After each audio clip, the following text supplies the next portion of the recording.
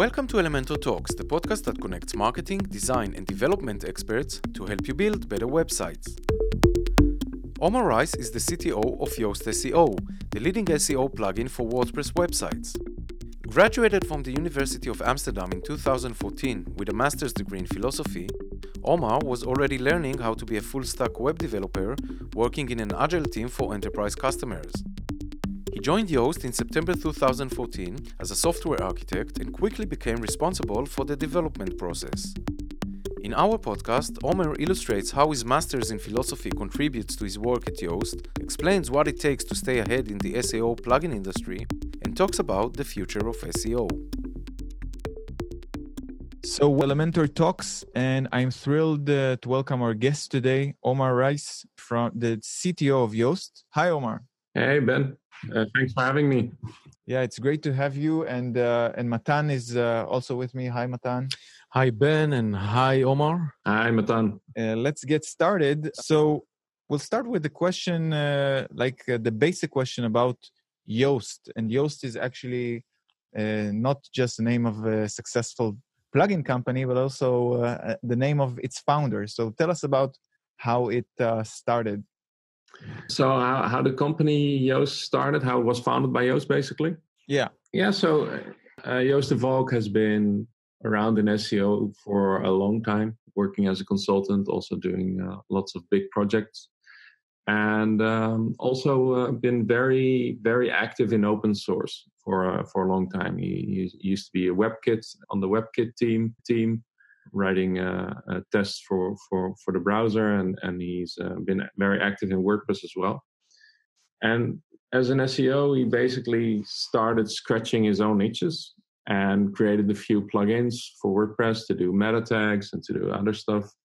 At some point, he combined these plugins into one, Yoast SEO, and that's basically how it all started. It was just Yoast sitting in his attic, building this crazy open source project, and at some point that kind of blew out of proportion, and it got over 1 million active installs, and it was absolutely not maintainable to do that for free anymore. Like so many users asking for support, we needed to get some sort of business going around it.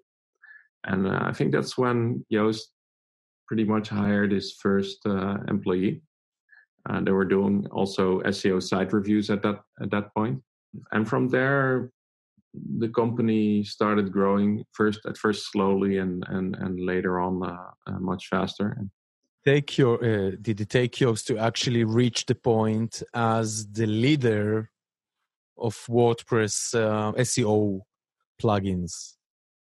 I think that point came relatively fast. Like I wasn't there in the beginning, so I don't know the exact dates. But when I joined in 2014, I think we were already the biggest, or like at least as big as our main competitor at that time, which was All-in-One SEO Pack. And since we've only grown bigger, and we definitely won the market. So how has your job as CTO changed over the years as you've kind of grown? It changed dramatically. I kind of entered Yoast when we were like a 12-person company, and I entered as a software architect.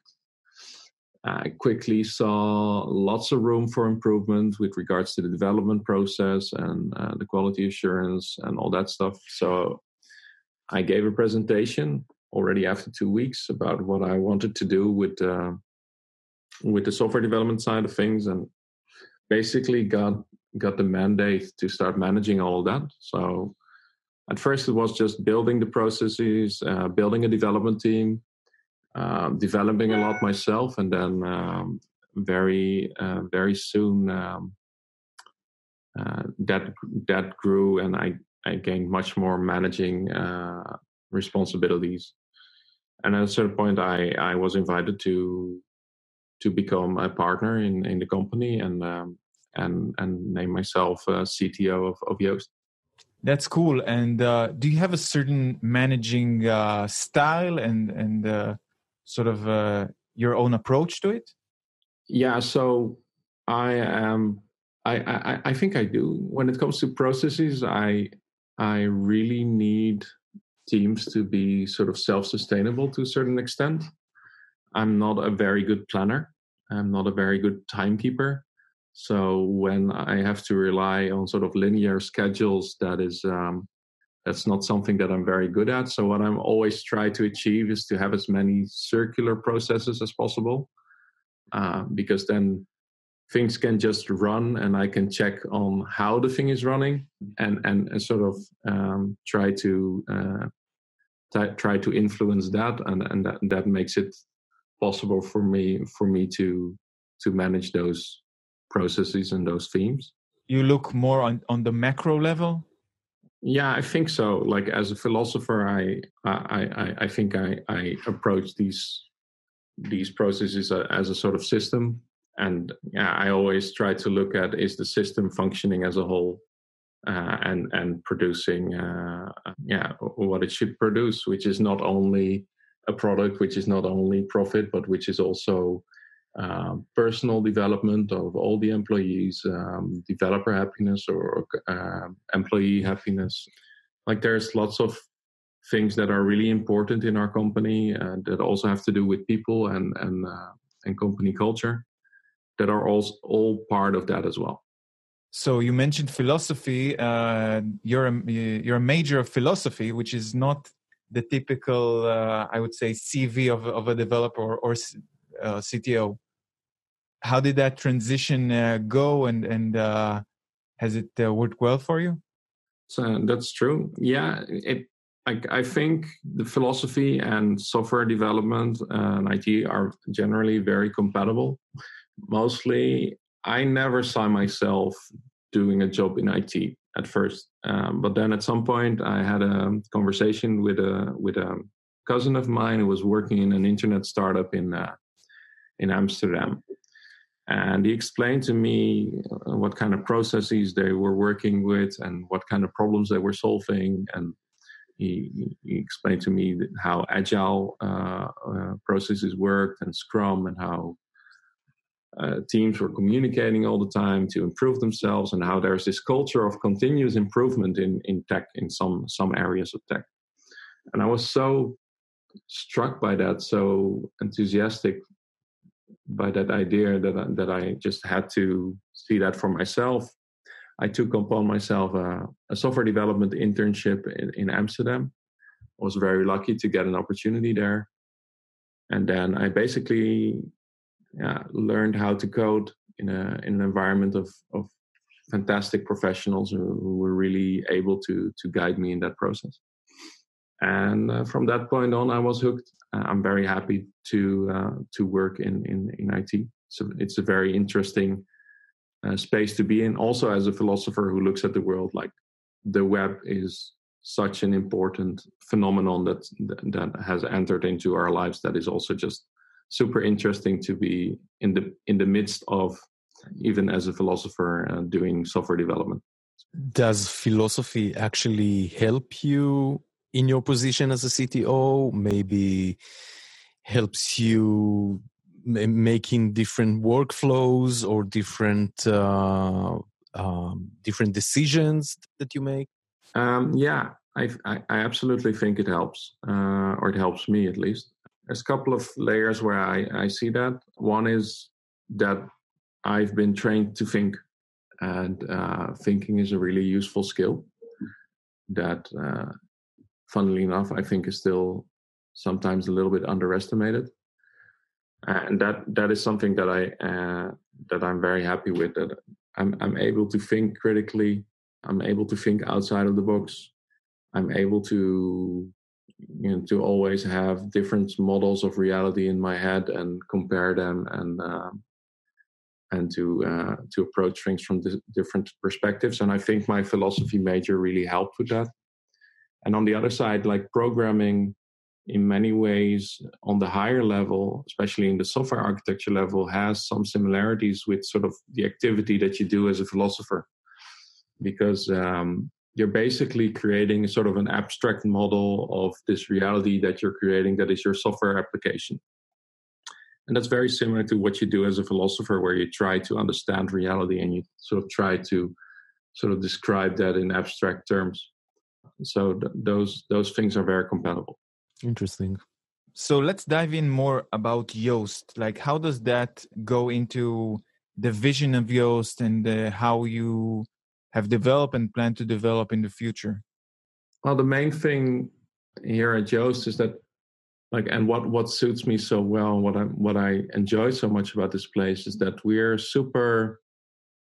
we're a very idealistic organization, so to speak. I think a lot of companies say they're mission driven, but I think we're also proving that in reality.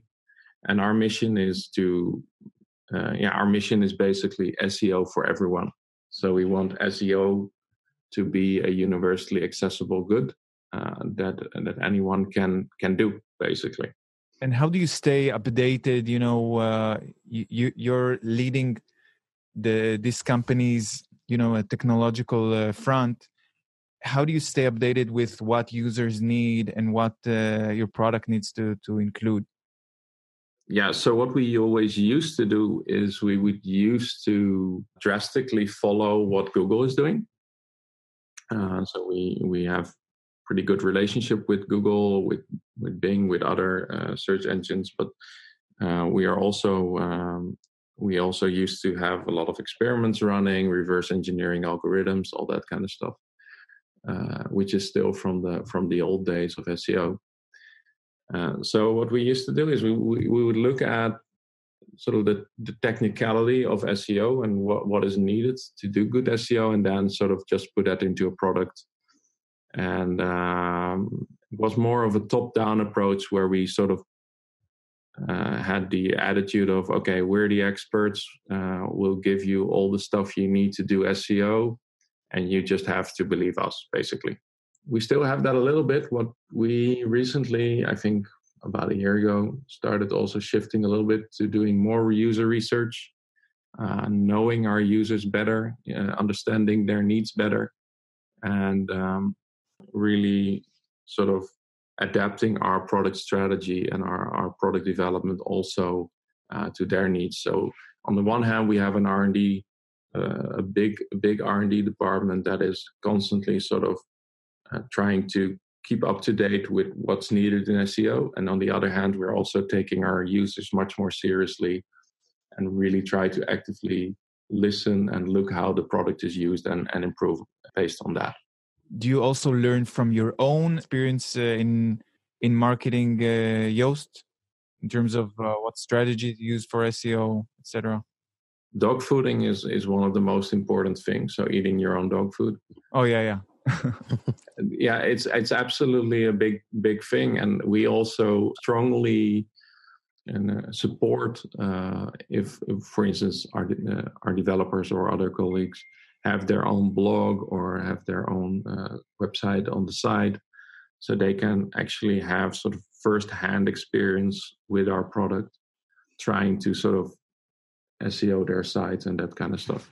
So, but yeah, we learn a lot of lessons in Yoast.com. We have an editorial team who use the product every day, come with lots of great questions, and a lot of good product improvements have also come out of that. So, like Elementor, you also have a free version and a pro version. So, what kind of things have you learned about the different audiences that use those two solutions?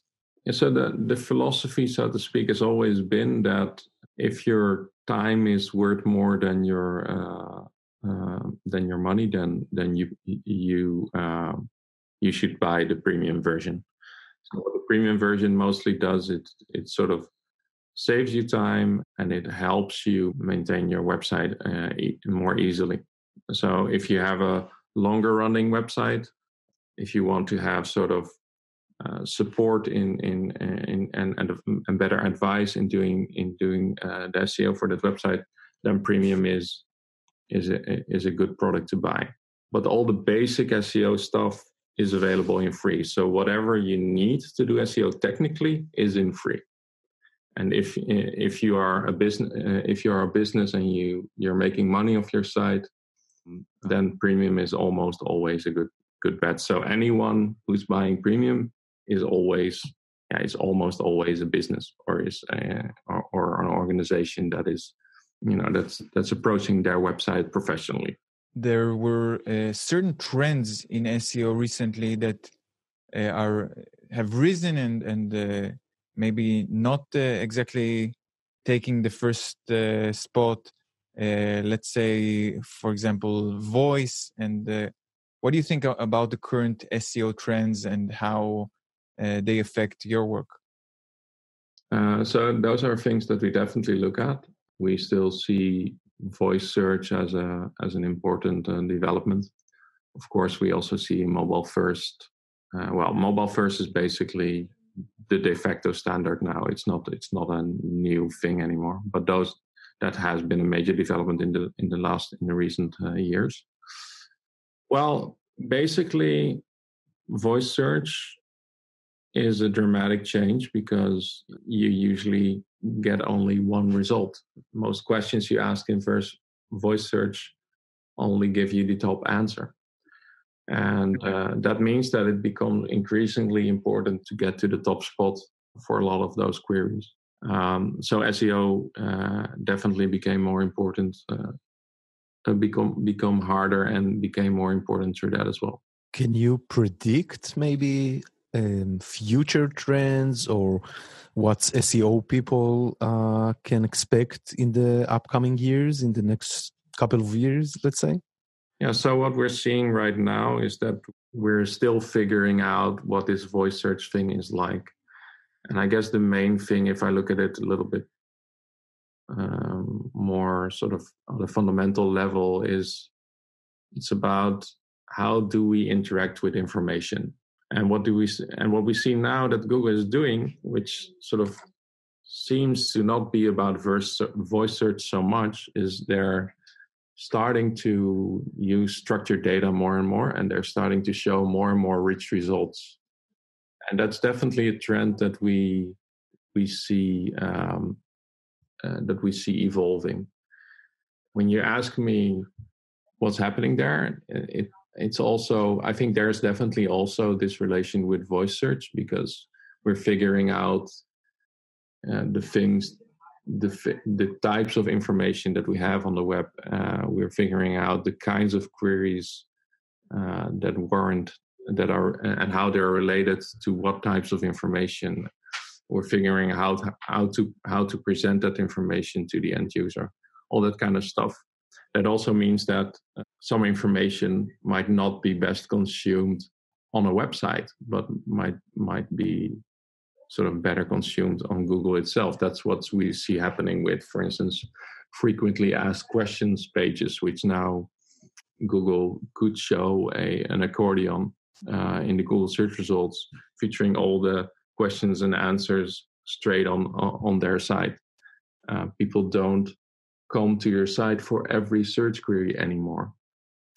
Those are all, and that's very similar to when you ask, for instance, Siri, or you ask Google a question in voice search. You probably don't go to Yoast.com. You'll know that the answer comes from Yoast.com, but you probably won't visit that site anymore to get that answer. So that is definitely a big thing that's happening at the moment, and we're still figuring it out as we go. But Google is slowly releasing more of those rich results. Yeah, the problem with this is that those websites that rely on conversions from those users and even marking them and remarketing for them, they cannot do that. So what are the strategies that you would recommend them kind of do right now? I would probably recommend to not be scared of this development too much. My personal take on this is that the most important thing, and it becoming more and more important, is building a good brand. So maybe because our usual tactics for sort of getting our brand exposed to our users has been sort of to get them to our website and to have them consume information on our website and then associate that with our brand. We need to make sure that our brand receives positive associations through rich results as well. So if people Google for SEO questions a couple of times and they get 3 types of answers, and all of the time the source reads Yoast, that also contributes greatly to that brand awareness and to that reach. So I think that's definitely something that we should focus on more, sort of building strong brands and making sure those brands are associated with quality content. Yeah, plus once you build a brand, then people will search for your brand, which is also kind of neat. Omar, can you share some of the things that you're working on right now on Yoast? Yes, I can. What we currently are working on is quite technical in nature, to be honest. It has to do mostly with performance. We always did our metadata management in WordPress in the classical WordPress way, which is fine and which is not terrible, but which is not the most performant way that we can think of, and it's also not the most simple way. So we're trying to come up with a sort of new way of managing the metadata, and that could make it much faster for everyone. And then that could also make it easier to work with. And based on that, would also be easier to sort of, for instance, easily query metadata and do fun stuff with that. Because we could, for instance, relate metadata of different articles with each other, and then sort of analyze that on the website itself and give recommendations on what could be improved on that site. So there's lots of different implications to what we're doing right now. The first implication will be that sort of websites will hopefully just become a little bit more performant. But then we are looking at how can we use this new way of managing the metadata to give more site-wide SEO recommendations. And that's definitely what we're looking at. How can we provide more SEO recommendations on the site level and not only on the content level? We do some of that stuff already, but we'd like to do more. Interesting. And that will affect, I'm sure, advanced sites as well, and maybe e-commerce sites especially. Yeah, it's all about, like, the easy things that come to mind is about internal linking. Is like how do you help a site editor sort of come up with a good internal linking structure? You have all the content in WordPress. We can technically know which articles link to which articles, and we can sort of make that visible to the end user, how that looks, what, based off their internal linking structure, what kind of content is important. And we have some features in Premium mostly that are already helping users with that, but it would be awesome to do more there. Cool. That sounds interesting. So, Omar, one final question. How can people follow you and subscribe and read more and connect with you? Well, if you want to stay up to date with Yoast SEO and all the stuff that we're doing, and stay up to date with new releases and all that kind of stuff, you should definitely subscribe to the Yoast newsletter. Just go to yoast.com and you'll find it straight away. And if you want to follow me personally and see what I'm up to, you can best follow me on Twitter. I'm there at Omar Rice, just my name, and you'll find me. Great. And it's been great talking to you. And we've had a blast also meeting you in the last WordCamp. So it's nice to have kind of a partner that grows with us as well. So thanks very much. Matan, do you have anything to add? No, I hope to see him next year in Porto. Yeah, I hope so too. Always fun to speak to you guys, and we'll definitely drop by when I'm in Israel again. Okay, so thanks very much, and talk to you soon. Bye-bye.